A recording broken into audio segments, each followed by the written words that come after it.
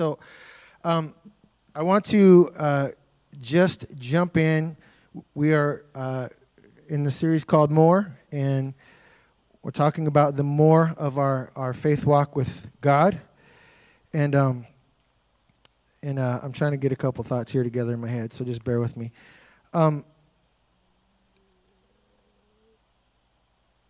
When I was like 7, like most of you guys know this already, but when I was like, well, actually I was like 6, when my parents started going to church, and pretty miraculous testimony that was. And so some of the things that happen in our church, like when people are speaking in tongues or waving flags or wandering around the room or yelling or laughing or whatever is in your hands.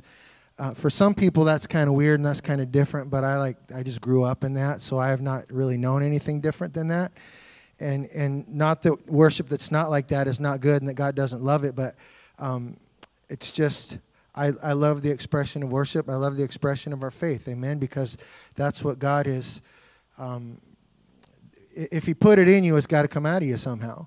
And so I was raised Pentecostal, and I'm not at all ashamed of that. In fact, I'm in a godly way, I guess I'm kind of proud of that.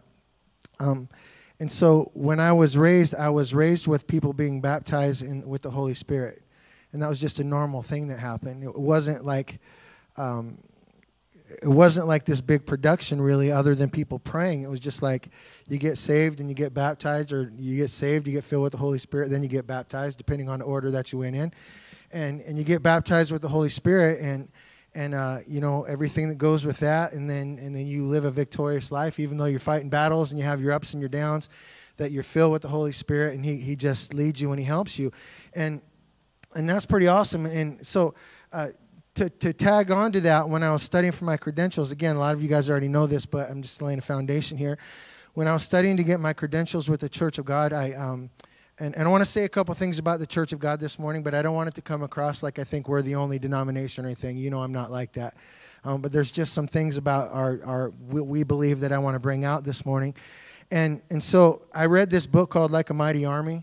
And if you've not read the book, I would encourage you to read at least the first 3/4 of it, because it goes back to the very beginning of our denomination, and how, again, it's not about the denomination, it's about the power of God, right? So before we had a denomination, before there was any Church of God, there was just a bunch of people meeting in a schoolhouse, and in a couple different places over the course of time, and they weren't trying to be anything, nor were they trying to really do anything other than to follow God.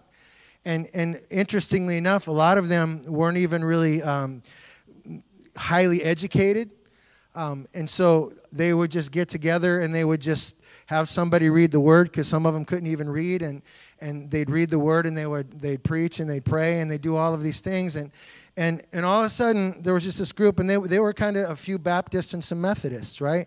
And they kind of came together, and I'm nutshelling a whole big thing here, okay? But they came together and they were just praying, and they weren't praying for any baptism of the Holy Spirit or anything like that. They were just praying and seeking God. And in the midst of their praying and seeking God, the Holy Spirit fell on them and just started just blasting them. And they didn't even know what was happening, which is the coolest part to me, is that when the Holy Spirit first fell and what began the Church of God, again, it's not about the denomination, it's about the move of God. When the Holy Spirit first started falling, they didn't really even know what it was. And so they would get filled with the Holy Spirit, and a lot of them started speaking in tongues and whatnot, and they didn't even know what that was either. And so they would have these circuit riding preachers come around, and some circuit riding preachers would come around, and they'd be like, okay, here's what's happening.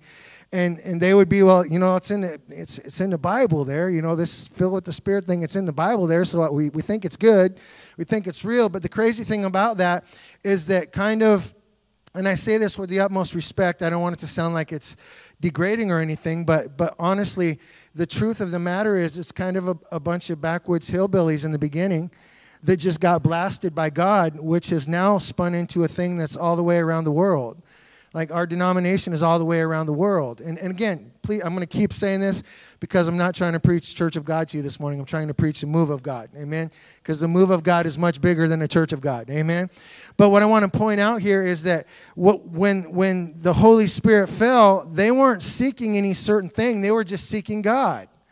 And then the Spirit fell, and all of a sudden, like, things started rolling in, and all of a sudden, because the ones that were running the show in the beginning, there was really only one or two that really was super educated, and then God just used people who sought Him and said, God, whatever it is that you want, we want that. Whatever it is you say, we'll say. Whatever it is you want us to do, we'll do. And then God blesses that, and God pours the Spirit out on that. Amen? And so I've just been raised in that my whole life since I was 6 years old. And so I know that some of the things I'm talking about in this message series, for some people that might be listening, or even some in the room possibly, will seem unordinary or weird or different, but I assure you that everything I'm telling you is extremely scriptural, and it's exactly what God wants. And so what He wants for us is to just seek God like they did back in the beginning. Just seek God all the way back even to Pentecost. When they went to Jerusalem, when the Holy Spirit fell, and we'll look at that in just a moment, when the Holy Spirit fell, they didn't know what they were looking for, right? They didn't know. They just knew that Jesus said, go over there to Jerusalem and wait. You guys here with me today? He said, go there to Jerusalem and wait for the promise of the Father. And they're like, okay, well, we know the promise of the Father is the Holy Spirit. What that's going to look like, how that's going to sound, when it's going to fall, any of that, we don't know. But we're just going to go, and we're going to pray, and we're going to worship, and we're going to be in the Word, and we're going to study, and we're just going to wait and see what God's seeking God, and we're seeking His empowerment. Okay? And so that's something that I feel like, this week and next week I'm going to be wrapping up this particular teaching, and then we're going to go into a series on prayer, which I shared with you a couple weeks ago. I'm very amped up, stoked up about that, because that's going to be awesome. I feel like that series that's coming up in a couple weeks here or so is going to take us to a whole different level of where we're at in our prayer and our intercession and worship. I really feel like that. I don't say that stuff unless I believe it. And so I do. I believe that's going to happen. But what I know is that we can't go into that until we understand this. And I feel like that's why God paused me when I was getting ready to do that and said, do this first again, and then come back around to that. Because I think that this empowering of the Spirit, we need this fresh in our church. We need it fresh in our lives. If you've had the infilling of the Spirit before, you got to get it again. And if you've not had it before, you got to seek it till you get it. Okay? And how long will that take? Well, I know it's by faith you just receive it, but sometimes it takes a little while to work it all out. But none of that matters. None of that matters. Okay? One of the things when I grew up in the church is a lot of times, especially when I was younger, they teach about the baptism and speaking in tongues and manifestations and empowerment and all these different things. And it was like all mystical to me, and I didn't really get it. And when I started in ministry, I'm like, I hope that maybe I can demystify some things a little bit and just make it where we can be like, oh, okay, I get that. And really, it's like, how long does it take to get it? It might take you a second. It might take you a week. It might take you a month. It doesn't matter, because you're seeking God. All right, am I going to speak in tongues, or am I not going to speak in tongues? Don't worry about that, because you're not going after tongues. You're going after God. And you're waiting for Him to do in you what He wants to do. Now, there are some things that will probably happen along the way. Don't worry about it. Just let it happen. Because when God comes in that way and He empowers you, then all of a sudden things in your life begin to change. Every single week we talk about chains falling off and our past and our addictions, and I give you all my depression. But there's a lot of people in the church still walking around with all that stuff. When you get the Holy Spirit rocking around in your life a little bit, then all of a sudden that stuff really does start falling off. It's not just a song we sing, it's a thing that we're walking in and walking out of. Amen? And so we need this in our lives. And so, let me get to the message. All right, so the bottom line of this whole thing is this then. A fulfilled commission flows from a Spirit-filled Christian. If we want to get to the place where our lives are lining up with what God wants for us, and we are reaching out and doing what God wants us to do, then we need this filling of the Holy Spirit. Okay, and just real quickly and review, We've been talking about Mark chapter 16, where Jesus said, go preach the gospel to the whole world, cast out devils, speak in new tongues, lay hands on the sick, and they will recover. You know that he still wants us to do that stuff, right? Oh, no, let me tell you, this is 1 Corinthians 13 said that doesn't happen anymore. Wrong, wrong, wrong, wrong, wrong. It never went away. It's not going to go away until Jesus comes back. And then it's not going to go away then either, because he's going to be here doing the very same thing, right? And so what we have to understand is that Jesus said to the disciples, he said, you need to go and wait for the promise of the Father. So in Mark 16, when he tells them to go into all the world, it wasn't just that they just went out. They had to go and wait to be filled with the Holy Spirit. So they go to Jerusalem and they wait in the upper room and they pray and they seek. They don't know what they're waiting for. They don't know what it's going to look like. All they know is that Jesus said, wait until the thing comes. Okay? How are we going to know when it comes? You'll just know. Just go wait. Okay? And so then the Holy Spirit came, and the same ones that were fearful and denied Jesus and ran away from Jesus and were hiding in a room here and hiding in a room there, all of a sudden have all of this boldness that rises up in them. Peter preaches a message. 3,000 people get saved on the first day, and he doesn't care what anybody thinks. 15 minutes ago, he was hiding in a room somewhere, and 15 minutes later, he's preaching and doesn't care what anybody thinks, and 3,000 people get saved. Right after this happens, they walk up to the temple, and the guy says, hey, give me some money. He said, I don't have any money, but I can heal you. In the name of Jesus, get up and walk. Everything changed when the baptism of the Holy Spirit fell on them on the day of Pentecost. And I want to tell you again that same empowerment that came back then is what he wants for us right now. If you don't get anything else I say out of this, I want to keep driving that home, because I feel like many times we're living beneath the level of faith and experience that he wants us to.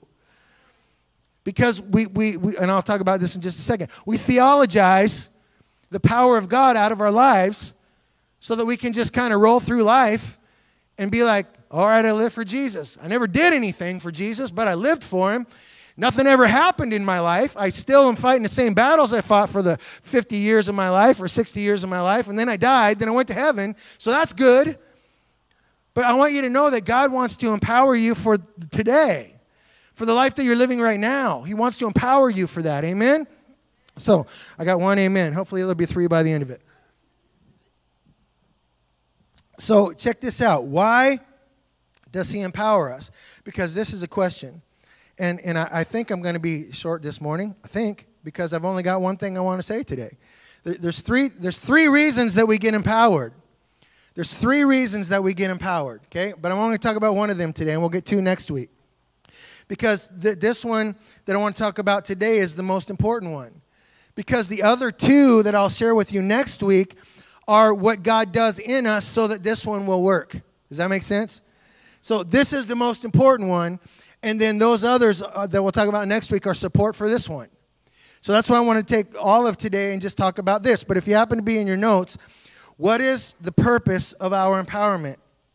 Because oftentimes we get in the church and we think the purpose of empowerment is so we can sing exciting songs, so we can run around the room, so that we can fall on the floor, so that we can pray in tongues, so that we can get a prophetic word, so that we can do all these things. And there's nothing wrong with those things. All those things can be very, very good, but that's not the point. It's not the point. What is the point of the empowerment? And so if you're in your notes there, we're empowered for 3 things. We're empowered to share, we're empowered to hear, and we're empowered for prayer. Amen? You guys here today? We're empowered to share, we're empowered to hear, and we're empowered for prayer. And so I just want to talk today about being empowered to share, because the overarching purpose of the empowerment of God, the baptism of the Holy Spirit, is that we would be a witness. Okay, that we would be a witness. Now, this wasn't in my notes until 5 minutes before I walked out here, but I just want to say this real quick. There's 2 ways that we become a witness. And I realized in my notes I was falling short because there's 2 things and it would be confusing. So just hold on to this, okay? There's 2 ways for us to be a witness. We witness through our words and we witness through our actions. We witness through our words and we witness through our actions. The baptism of the Holy Spirit is intended to empower us to witness in both of those ways. Okay? And so you remember this, and I'm going to go over a lot of verses we've already talked about last week, but I want to hit them at a different angle this week. So in Acts chapter 1, verse 8, he said, you shall receive. Everybody say, I'll receive it.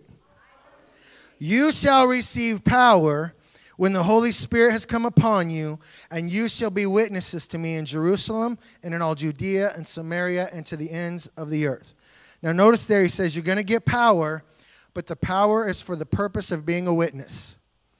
And that witness is going to be in your words and it's going to be in your actions. Okay? You will witness by what you do and you're going to witness by what you say. Oftentimes we think this is where Pentecostals get ourselves in trouble. Because sometimes Pentecostals, we have a penchant. You can be Baptist and have this too, but Pentecostals are really good at this because the Church of God, we came out of a holiness movement. And sometimes we get filled with the Holy Spirit, and we're so Holy Spirit filled that we're angry at everybody, and everybody thinks we hate them. And so we're all like, I'm baptized by the Holy Spirit to be a witness, but then we just hate on everybody all the time.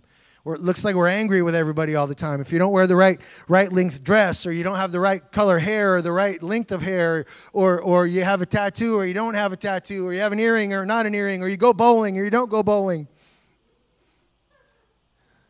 And people look at that, and we say, come to Jesus, and you'll find the joy of the Lord.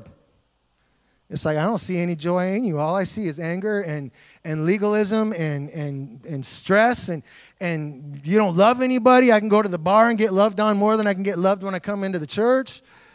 See, we witness through our actions as much or even more than we witness with our words. Because we can say all the right words, but act like jerks. And then our witness doesn't mean anything. So the baptism in the Holy Spirit, watch this. The baptism of the Holy Spirit is supposed to birth some fruit in you. In Galatians 5, it says that the fruit of the Spirit is love and joy and peace. See, we think it's about speaking in tongues or falling on the floor. Right? We think it's about slapping oil and rolling around, and we think it's about all this stuff. But it says if you've got the Holy Spirit in you, what's going to come out of you is love and joy and peace and patience and kindness and goodness and faithfulness and gentleness and self-control. Against such there is no law. So while we're being legalistic and trying to throw the law on everybody, when you get baptized in the Holy Spirit, you don't need the law anymore because the fruit is just coming out of you. So nobody needs to tell you to love because you're already loving. Nobody tells you you need to have self-control because you're walking in self-control, because you've got the Spirit inside of you and the Spirit is bearing fruit out of you. We can't separate those things, right? And so we witness through our actions and we witness through our words, and our actions need to come first. Okay? And so we are empowered to share. So Jesus says in Acts 1:8, he says, you will receive power when the Holy Spirit comes upon you, and you will be a witness. Okay? Now that word power, I'm not going to go back to that again, but that power word, dunamis, means some pretty cool things. And again, I don't want this to be, I don't have this up there, but I don't want this to be one of those things where it's like, okay, I've heard this before. No, really, let's really tack in this morning. The only way this morning that I want you to say I've heard this before is if you've got this power fully manifesting through your life. If you don't yet quite have this power, like me, if you don't quite yet have all of this power manifesting through your life, then please hear me again. Okay? This power, and I don't have it up there, but it means the power, ability, power for performing miracles, moral power and excellence of soul, which I really love. When growing up, very often there was such a focus on the ability to perform miracles. They didn't really focus me in too much on the moral power and excellence of soul. And so I'm trying to do miracles, but I'm struggling in my own life with my own lusts and my own flesh and my own sin. Or is that just me? It's the miracles. It's the laying hands on the sick. It's the prophesying. And I'm over here going, I'm just trying not to sin today. I'm just over here trying to stay out of my lust today. It'd be good to have a miracle, but it would be good if I wasn't angry with my wife today. Or is that just me? That dunamis word is moral power and excellence of soul. We also get the power to live the life that he wants us to live. It's good news. He's not put us out there on a limb, and he's got a chainsaw chopping the limb off going, I hope you can figure this out before the limb breaks. He's saying when you get this infilling of the Holy Spirit, when you really get that on the inside of you, it's going to give you, that doesn't mean you're not going to be tempted. Amen? Anybody? It doesn't mean you're not going to be tempted. It doesn't mean that you're not going to go through a trial or tribulation, but it does mean in the midst of that temptation that God will show you. The Spirit will go, hey, go that way. You'll get out of this. Go that way. In whatever way you are tempted, God will make a way of escape for you. The way that we walk that way of escape is with the Holy Spirit inside of us going, go that way. Go that way. Amen? So it's the moral power and the excellence of soul, as well as the performing miracles. It's the power of riches and wealth. Now, that one tweaks me a little bit, too, because it doesn't say we'll get riches and wealth. Because you can go to some churches and they'll be like, God's just going to give you $1 billion and you buy a new car, buy a new house, whatever you want with it. That's what the gospel is. It's like, no, that's not what the gospel is. Because the Holy Spirit, if He wants to, can give you the influence of having money even if you don't have it. I was thinking the other day, you know, take it for what it is. I'm not trying to be overly dramatic, but Mark Zuckerberg is kind of a schmuck. I mean, he is. I mean, for somebody that has created something that is so big, he doesn't always have things together up in his head. Bill Gates is the same way. I don't mean this to disparage them, because they're obviously, in certain ways, they're very brilliant. Okay? How do I say this? Hopefully you guys will know what I'm saying, because I want to make a real point with it. You can be brilliant in certain ways and be an absolute idiot in every other way. Okay? And I know, and before we just go, yeah, those guys, us too. Because we can be really good at certain things, and in other things, like I feel like I'm okay at preaching and teaching and breaking down the word and that kind of thing. Put me in front of an engine in a car, and I'm an absolute doofus. What's a spark plug? Right? But the thing that happens with someone like Bill Gates or Mark Zuckerberg is they get a whole bunch of money, and all of a sudden everybody looks to them as if they're the most brilliant person on the planet. What is Bill Gates doing telling us about vaccines? What does Bill... Now, this is not about the vaccine, okay? It's not about the vaccine. If you want to get the vaccine, get the vaccine. This is not what this is about. What I'm trying to say is, why is he telling us about vaccines when his expertise is not medical, it's technological? But when you get money, everybody looks to you as if you're the be-all, the end-all. Anybody? And so what do we create a culture of? Go out and try to get all the money you can, because with that money comes influence and power. Right? It just does. If you've got $1 million in the bank, you will automatically have more. I promise you, in government, in politics, in whatever, even oftentimes, sadly, in the church, if you got $1 million in the bank, all of a sudden you've got more influence than all us poor people. But the Word of God says when you get the Holy Spirit inside of you, He'll just give you that influence. You cannot have $1 in your pocket but have the same influence as Bill Gates if he wants you to. The same influence as Mark Zuckerberg or Jeff Bezos. Why is Jeff Bezos telling me anything? He created a place where you could buy stuff. Why would I listen to him for anything else? He's really, really good at that. I don't know if he's really good at any. I'm not going to take any spiritual advice from him, certainly. Right?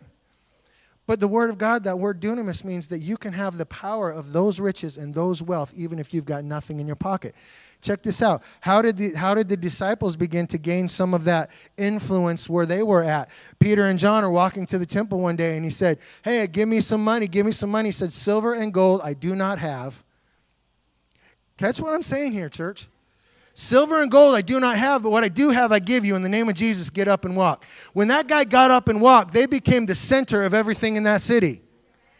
They became the center of the city. They became the center of attention. They became the center of the religious folks of the day. They got everybody's attention, and they didn't have $1 in their pocket because of the Holy Spirit inside of them. Power arising from numbers. Power resting upon armies or forces or hosts. Do you know that God can put the power of armies inside of you? Only one person got that. Hopefully 10 by the end of the message today. How many are in here? 20. He can put the power of armies inside you. How often we just sing these songs? I'm going to take up my weapon, take up my sling my rock, and then we go, that was a nice song. That was great. No, listen, the Holy Spirit can put the power of armies inside of you. One could put 1,000 to flight. Two can put 10,000 to flight. That's who we are. That's what we do. Unless we're not living in the power of the Holy Spirit. Amen? So he says, I'm giving you this power to do all of these things. All of these things. The power of wealth, the power to live the right life, the power of armies, the power of numbers, the power to perform miracles. I'm going to put that in you, but I'm putting it in you for one very specific reason. So that you will be a witness. So that you will tell people about me. So that you will tell people that I died and that I rose again. And that if they'll trust in me, then they can be saved too. Now that's a ridiculous proposition. I want you to think about this practically today, okay?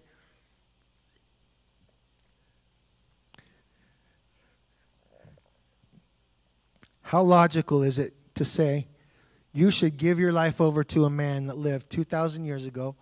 He died and he rose again. I can't prove it to you other than the Word of God said so, but I know it's true, and you need to believe it, and you need to put your whole life around that.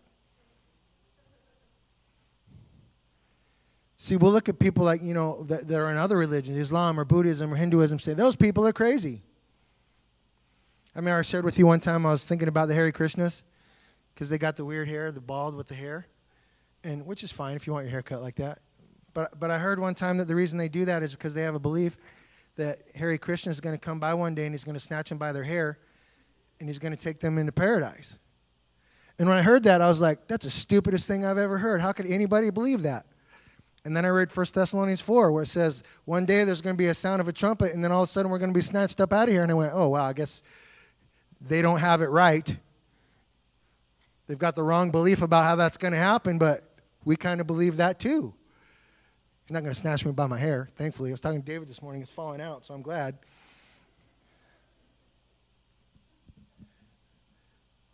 He says, I want you to go and I want you to preach this message, and then I'm going to back you up with my power so that they will know that the message you preach is true.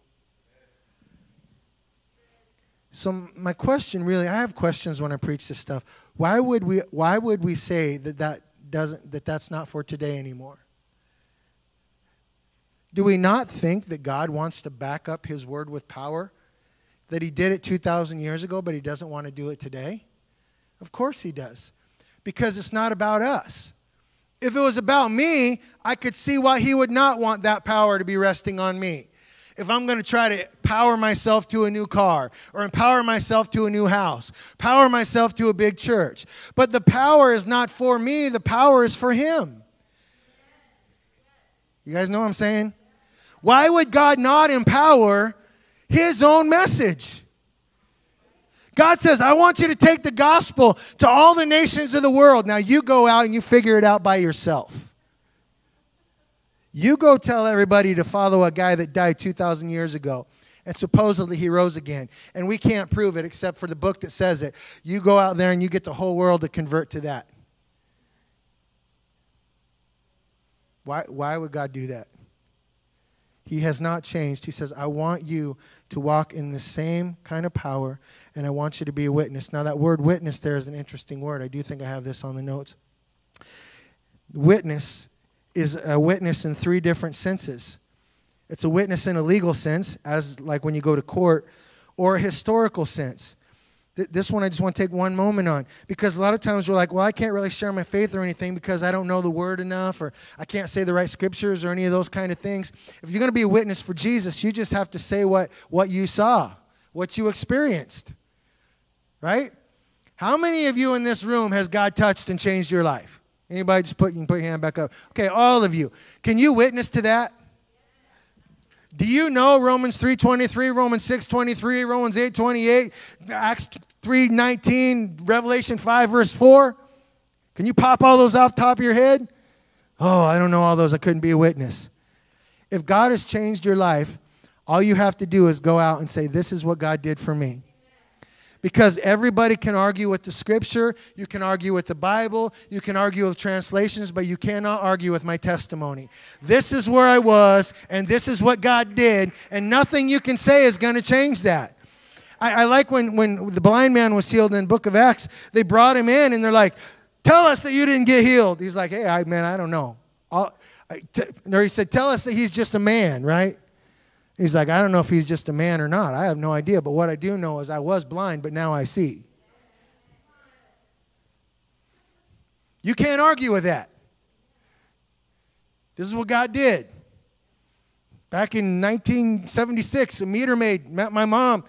And my alcoholic dad comes to church. My alcoholic dad gets delivered. I've been in church my whole life, most of the time, except when I'm an idiot. Brings me up, leads me, guides me. I fall in a ditch. He picks me up again. I do stupid things. He picks me up again. Then he puts me in a pulpit and says, I want you to preach. God did that. I tell you, I'm not smart enough for any of that to happen. Anybody? I can't share that. You've mostly all heard it, but you know what? If not for a meter maid, I would not be standing here right now. Probably. 1976, a meter maid tells my grandma, Jesus loves you. I'm preaching to you today because of a meter maid. God did that. I can't make that happen. I once was in prison, but now I'm free. I once was an addict, but now I'm free. I once was caught up in my lusts, but now I'm free. I once was full of sin, but now I'm full of righteousness. I once was on my way to hell, but now I'm on my way to heaven. It's good stuff. You can't argue with that. Well, I don't know about John chapter 3, verse 16, because in the Greek, the word for God is blah, blah, blah, blah, blah. Listen, argue with that all you want. You can't argue with what God has done in my life.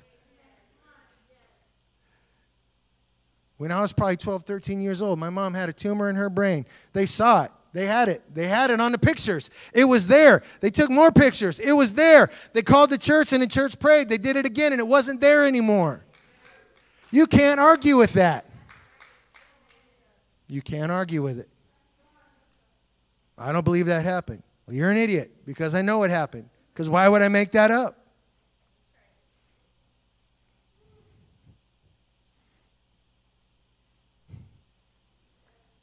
He wants us to be a witness. That witness then in the last sense means that we would lay down our lives because it says after his example have proved the strength and genuineness of their faith in Christ by undergoing a violent death. Now, we probably are not going to necessarily undergo violent death. You never know the way things are going today, but talking about martyrs, this is where we get the word martyr from. But we may not undergo that kind of martyrdom, but we have to martyrdom ourselves and lay our lives down for Christ every day. Amen? Why? So that we can be a witness. See, now here's the thing. There are Christians all over the place.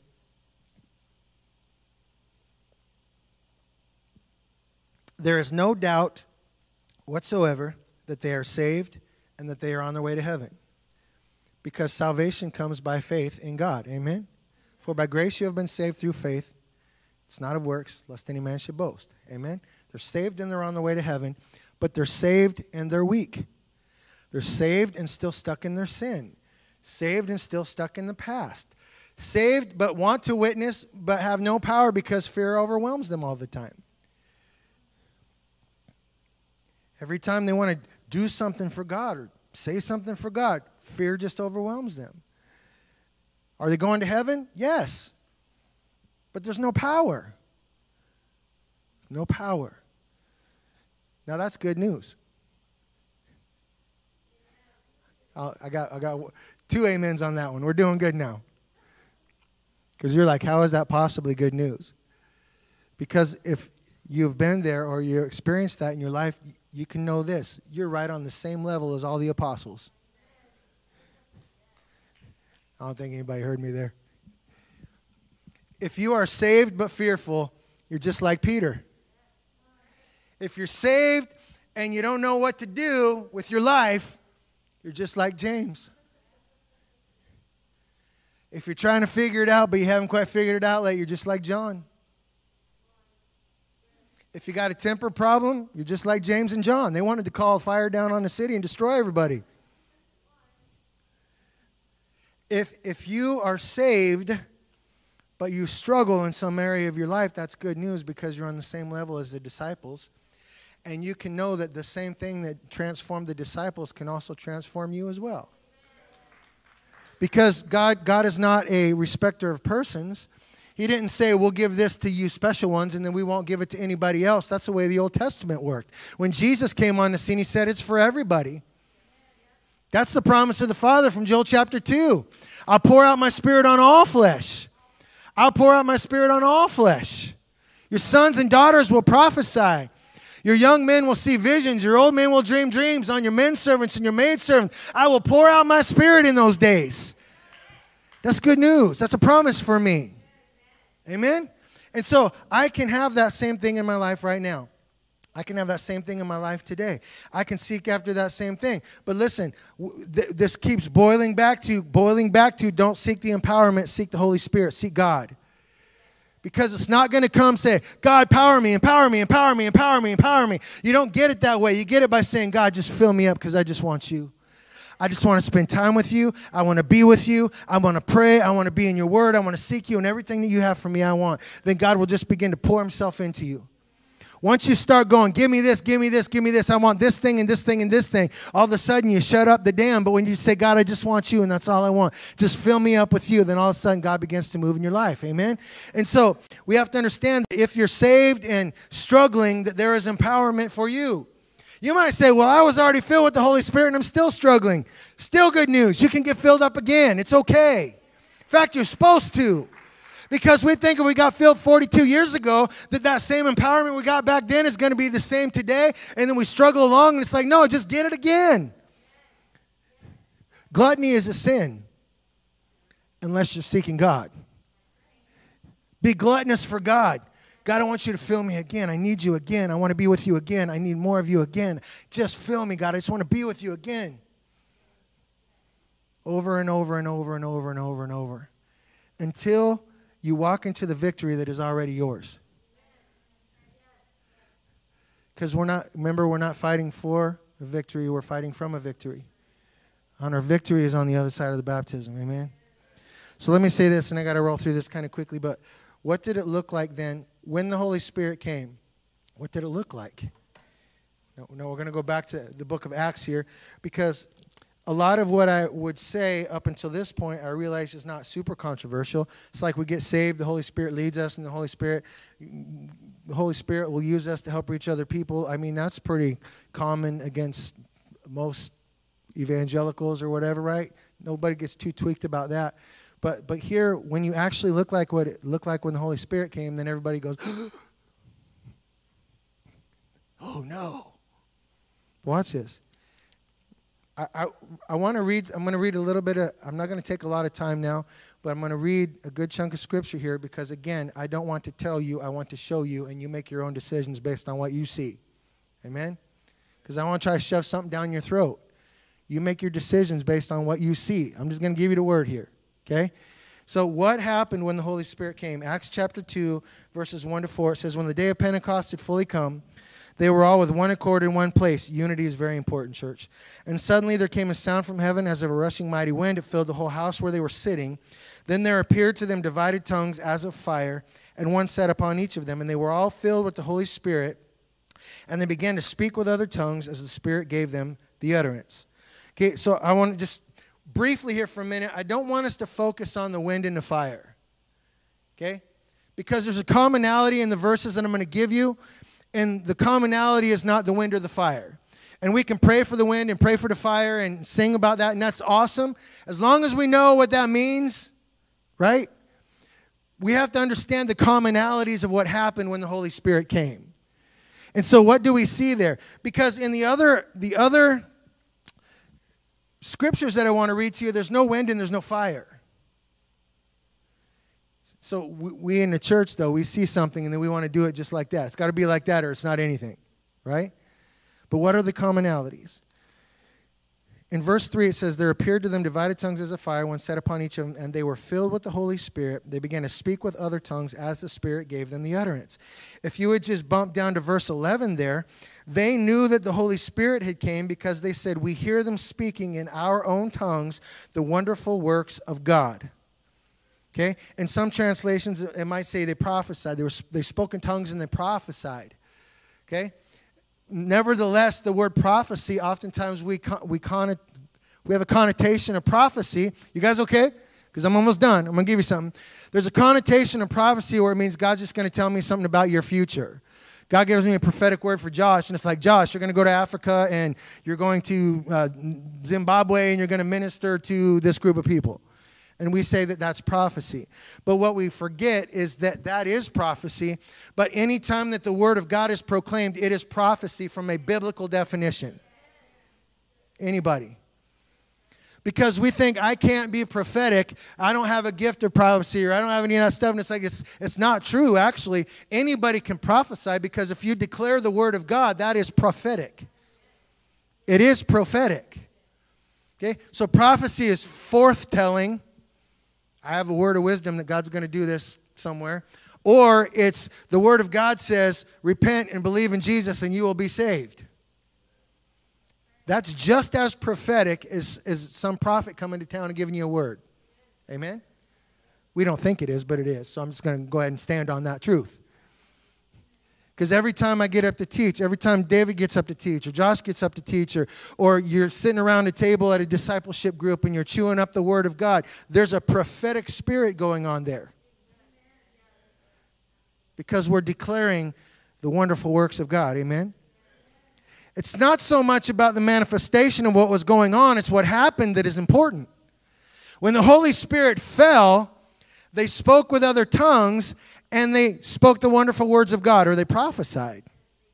Now, in verse 11 there again, it says, they knew something happened because they spoke in other tongues about the wonderful works of God. Okay, bookmark that. And let me just say this to you. I'm going to talk about speaking in tongues.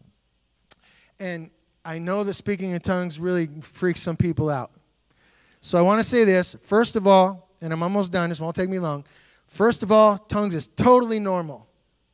It is 100% biblical, and it is 100% totally normal, and it is 100% should be operating in your life. Okay? Now, second thing about it is that there are different kinds of tongues, which also trips everybody out. Because when we look at Acts chapter 2, because people will say, oh, you tongue talkers, you don't got it. Because when Acts chapter 2, they were speaking in other languages, and that's what tongues meant. That's totally true. Because in verse 11, it says, we hear them speaking in our own languages. They can't speak those languages, but we hear them speaking those languages and telling us about God. Now, how cool is that? I mean, I've heard a lot of stories about that, but it's never happened to me. I sure hope it does someday. You're just wandering along and you start speaking in French, and then some French person goes, hey, you just told me about Jesus. I want to get saved. I'm down with that. It's never happened to me, but I know other people that says it has. I don't know, any of you guys know Jack Hayford? I remember reading a story about him one time being on a plane. He was on an airplane, and God told him to speak in tongues to the guy that was next to him.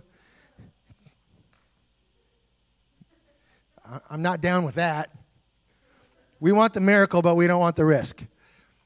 So anyway, he told this story how he was sitting on a plane, and I'm sure it's Jack Hayford, but he's sitting on a plane, and God told him to speak in tongues to this guy, and he's like, no way, God, I can't do that. That's ridiculous. Because he's thinking of tongues like we sing tongues or whatever, and he argues and argues and argues, and then in a conversation, he found out this guy was Native American, and so he's like, okay, here's my out. He's like, one time I learned some words, and I think they're Native American. Can you tell me if you understand them? No kidding. He told this story. So I said he started praying over this guy in tongues, and the guy like tripped out. And he's like, that is the language of my tribe, and you're just telling me all about God. Now, that's never happened to me, but I've heard enough people say it, and I know it's true even if they didn't say it. I know it's true because it just happened here in Acts chapter 2. Right? Well, God doesn't do that kind of anything anymore. Why not? Where is our adventure, church? Where is our adventure? We're boring. We're boring Christians very often.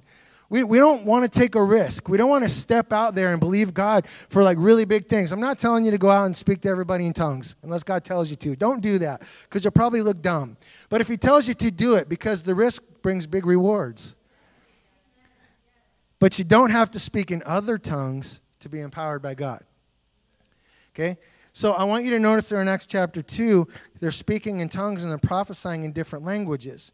But there are different kinds of tongues. This is the one I want to talk about today to be a witness. Then we're going to talk about the sharing and the praying next week. But I want to hit you real quickly with 3 reasons tongues are so controversial and everybody freaks out about them in the church. And I really am almost done. There's probably like many, many reasons why people don't like tongues, okay? But I feel like there's 3 main ones. And the first one is this: theological misinterpretation. Because you have many, many believers and they're saved and they're on their way to heaven, and I'm not going to be in division with them or any of that kind of stuff, because Jesus is the way to heaven is the most important thing. But there's theological misinterpretation because people will say, well, that was for then, but it's not for now. And they'll start, as I said last week, they'll start laying out a litany of verses that show us that God only is going to empower the first generation. Then after that, we're kind of on our own, and hopefully the Holy Spirit does something in us. There are some that go so far to that God doesn't work thing that it's almost to the point where you might as well not even witness to anybody, because God's probably not going to save him anyway. And if he's going to save him, he's going to save him. If he's not, he's going to not. And we don't have any power to do anything anyway, so what's the point? And that's a massive misinterpretation of Scripture. Because nowhere in the Scripture does it say that those things are going to end. In fact, in the promise of the Father from the book of Joel, he says that what follows, oh man, I hope somebody will get this today. What follows the pouring out of Spirit on all flesh is that the sun turns dark and the moon goes in the sky and everything blows up and all is crazy, and then the Son of God comes back. So what does that tell me? It tells me that the pouring out of the Spirit is something that's going to be going on all the way up until Jesus comes back at the end of the tribulation. Anybody? Well, no, those were done in the first century. What do you do with Joel chapter 2? And in those days, the sun will turn to darkness, and then you will see the coming of the Son of Man. What do you do with that? If this all went away? Sorry. I get amped up here. So there's theological misinterpretation. So when people create a theology around their experience, instead of forcing their experience into the theology that's correct, we say, I don't want to have to pursue. I don't have to go out. It's easier to just say I'm saved and on my way to heaven, and I don't have to really do anything. God says, no, I want you to seek me. I want you to come after me. I want you to pursue me. At Prayer Thursday, Jennifer was talking about the woman with the issue of blood and how she pursued Jesus through the crowd, crawling probably on her hands and knees to touch the hem of his garment that she would be healed. And about the relentless pursuit that God wants us to have after him. In the Psalms, it says, my soul follows hard after you. Not after tongues, not after prophecy, not after manifestations, but after you, God.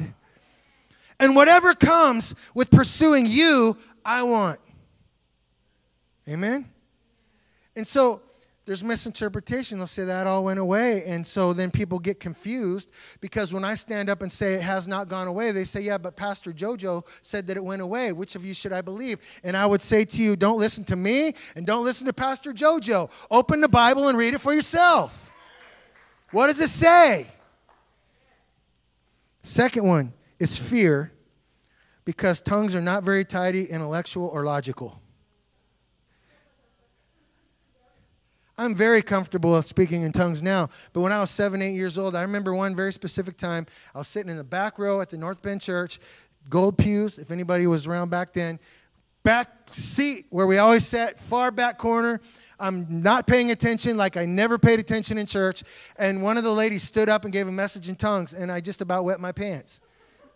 I know that's crude and rude, but that's the truth. It scared me so bad, I didn't know what the heck was going on. Because to me, it sounded like she just got up and started yelling. And I'm just like, whatever I'm doing back there, I was like, shaboom.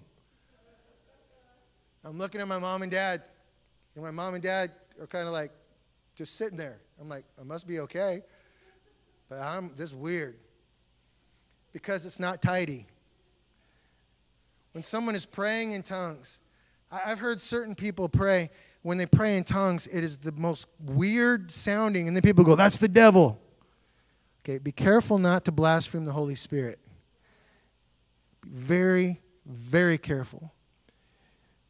Because the only thing that we can figure out really truly about blasphemy of the Holy Spirit is that the works of God were being attributed to the devil. Because when Jesus was casting out the devil, the religious people said he does this by the power of Beelzebub. And Jesus said in that context that the blasphemy of the Holy Spirit would not be forgiven. So you got to be very careful about saying that this is the devil when it very clearly is in the Scripture. And so I remember then all of a sudden I start growing up a little bit and I understand what this means. And then all of a sudden I realized someone would give a message in tongues and then somebody else would stand up and they start saying words. Whoa. They were interpreting that. Then now I hear other people and they're just praying. Nobody's interpreting. They're just praying. It's not very tidy. If you're a logical mind, it doesn't make any sense. You're just gibberishing, right? And so we say, I'm going to shy away from that because I don't want to look weird. I don't want to be perceived as weird. Listen, if you're part of this church, you're already perceived as weird. I don't know if you know that, but you're perceived as weird if you're part of this church, so you might as well just go for it. You're all laughing like I'm joking. We are that church. So it's fear. And then the third one is the faith based on experience and not the Scripture. I'm going to live my life based on what I have experienced. And no matter what the Scripture says, I'm going to say that this is what is because this is my experience. None of those three things are good. So I need to hurry now. So watch this. The scriptural pattern is that when the Holy Spirit fell, those filled spoke in tongues, and with power and authority, they witnessed to God's greatness. Fast forward 25 to 35 years, Acts chapter 10. I'm way behind on time here, so let me just... Acts chapter 10, verse 44. While Peter was still speaking these words, I'm going to read this, and I'm going to ask you...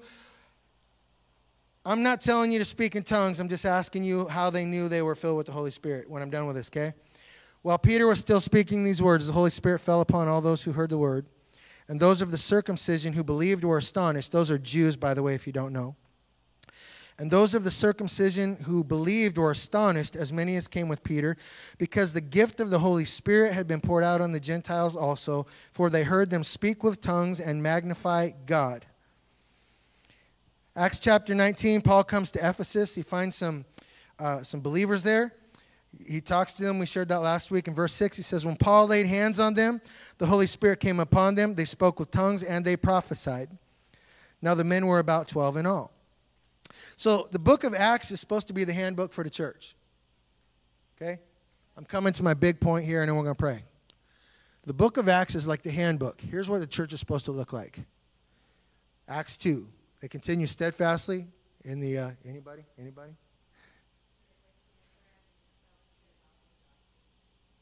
Excellent. That's one of our verses. The apostles' doctrine and the fellowship of the breaking bread and in prayers. That's the handbook. And I want you to notice in the handbook of the church, whenever we see the Holy Spirit falling, we see a common thing that happens. Fire? No. Wind? No. Tongues? Prophecy. Tongues and a prophetic utterance, which again could either be a foretelling or a forthtelling. Those things are common every time the Holy Spirit fell. In fact, in Acts chapter 10 there, it says, how did they know that they were filled with the Holy Spirit? We know they're filled with the Holy Spirit because they spoke in other tongues and they prophesied. That was their evidence. Right? That's why in the Church of God it says the initial evidence of the baptism in the Holy Spirit is that you will speak in tongues. But again, I want to say, don't pursue tongues. Just go after God. Because when people are like pursuing tongues, then they're like, did I get it? Did I get it? I didn't babble. I didn't say anything. I don't know if I got it. I don't know what to do. And then you get all confused, and then a wall goes up between you and God, and you don't get anything. Just seek God. Jesus, you said you'd fill me with the Holy Spirit, so I'm just going to seek you. I'm just going to seek you until I'm filled with the Holy Spirit. I don't know when it's going to come. I don't know how it's going to come, but I'm just going to seek you until you move in my life because I want you. Amen? But what you see is they spoke in other tongues. Now, here's where all this wraps up for today, is that, and this is in your notes, when the early believers were filled with the Holy Spirit, it was for the purpose of proclaiming the gospel. Now, you may say, you just said it was tongues and prophecy. How is that? This is the witness. Because when the Holy Spirit fell and they began to speak in other languages, they weren't speaking about what was going on at the temple. They weren't speaking about what was going to be going on in the next Olympic Games. They were not talking about the political move or the next cultural move. When the Holy Spirit fell, I hope you guys get this because this is the big point of the whole thing for today. When the Holy Spirit fell, they weren't just talking randomly in other languages. They were preaching the gospel. They were speaking the truths of God. They were breaking down the scripture. They were saying, come after Jesus. And they didn't even know that they were saying that, but they were saying that. And that was the fulfillment of what Jesus said. You will be my witnesses. Because people will say, well, that wasn't like the babbling tongues like you guys got. We're going to get to that next week. It's not babbling. There's different kinds of tongues. But this first foremost tongues is that God wants to use our tongue to preach the gospel. Well, I can't speak any other language. Well, they couldn't either, but that doesn't matter. God wants to empower your tongue to speak his words. That's all we need to submit to. Right? Lord, I'm pursuing you, and I just want to be faithful to you, and I just want to speak your words. I love in the book of Exodus, I'm done here, see? I'm done.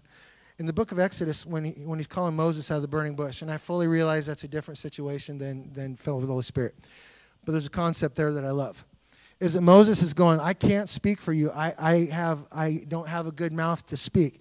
And I love that in there God says, I will be with your mouth. Because that's a weird statement. He didn't say I'll be with you. I mean, he did, but he said, I'll be with your mouth. Why was that so important? Because God didn't care about how Moses walked or how he looked. Didn't care about where he was or where he came from or what his past experience was. He didn't care about any of that stuff. He wanted to use his tongue to proclaim the words of God. And he said, I will be with your tongue. And so we have to say, God, I want you to use my tongue to speak your words. I want to be a witness. They spoke in other languages when the Holy Spirit fell in the book of Acts. But we don't have to speak in other languages for God to use our tongue. You can speak in tongues. Now, next week I'm going to get to a different thing, so don't shout me down. You can speak in tongues simply by opening your mouth and speaking the word of God to somebody, because that is the witness that he wants us to be, which is why he has empowered us. Now, the cool thing about the baptism of the Holy Spirit is you can say, well, I could do that anyway. Why would I need the empowering of the Holy Spirit? Why would I need it? I could use my tongue to say verses even if I wasn't empowered with the Holy Spirit. That's true. But then that will just fall on dead ears. Because you're not trying to speak words to people that are like ready to receive it all the time. You're speaking to people whose what's the word I'm looking for? Posture may not be to receive those words. I don't want to hear anything about that. But when you're empowered with the Holy Spirit begins to work on them so that when you walk up and you speak, your words come out not with just words that fall on the floor, but they come out with power and they hit the mark. Amen? So if God someday chooses to cause you to speak in Spanish or French or German or whatever to somebody, and you get blown away by that and go, wow, that's amazing. That is amazing. But you can do that with the language you speak as well. Just give your tongue to him. Okay? He wants you to be a witness, and that is the reason that he wants to empower you. It's not for you. It's not for you. It's another reason people have a hard time accepting, because it's like, oh, I don't deserve this. I don't know, whatever. Listen, no, you don't deserve it. It's not for you. It's so that God can use you to reach somebody else. You're already in the fold. He wants other sheep to come in. And he wants you to bring them in. So we need to stop saying, I'm not worthy, or God couldn't do that in me, or that's something that's beyond me. I don't understand it. You need to stop all of that because it's not for you. You say, God, I want to be a witness. I want you, and I want you in me. And he will empower you if you will seek him. Amen? Next week, that's the empowered to share. Let him use your tongue. Seek God. Get filled with the Holy Spirit. Let me say this last way. Try this. Just experiment with this. Don't try to go out and be a witness. Don't try to go out and be a witness. Just seek God. Worship is going to follow you everywhere you go. So don't run out there, try to be a witness. Get a sandwich board that says repent, turn or burn, you're going to go to hell, and just stand on the sidewalk and think you're being a witness. Don't try to do that. Just get so filled up with God and then just go out and live your life. And watch what God will do. And I want you to know that that's literally what he wants you to do. Get filled up and then go pour out. And then come back and get filled up and then go pour out. And come back and get filled up, go pour out. Amen? It's a never-ending stream.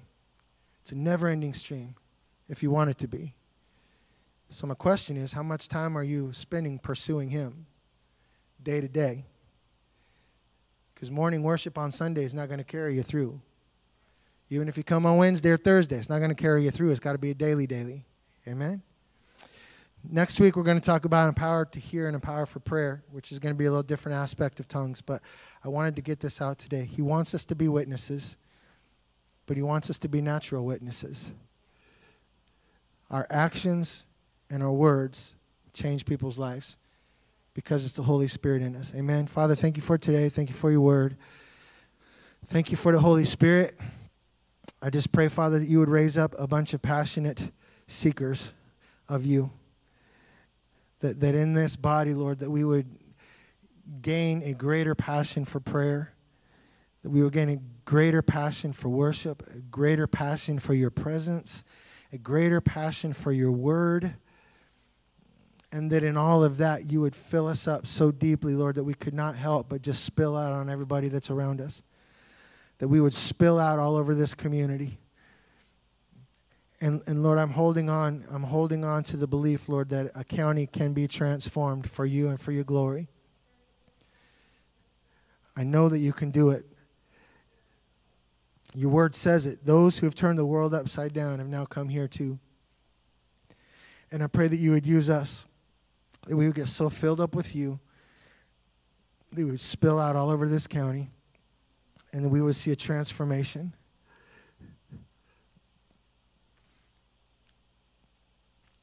I thank you for that today, Lord. Put that passion in our hearts. I pray, Father, we would not walk out and then just go back to our normal business. But, Lord, that we would carve out time for prayer, that we carve out time for your word, carve out time for worship. And worship is not in the songs or the singing. Worship is in many different things. And I pray that you would make us passionate worshipers of you so that you could spill out of us. And they would say of us, those who have turned the world upside down are here too. And we thank you for that today. Father, as we're leaving today, I just pray your blessing on every person in here, that you bless them and keep them. Cause your face to shine on them. Lift up your countenance upon them. Give them favor. Give them peace. In Jesus' name, amen. Amen. God bless you guys. I love you.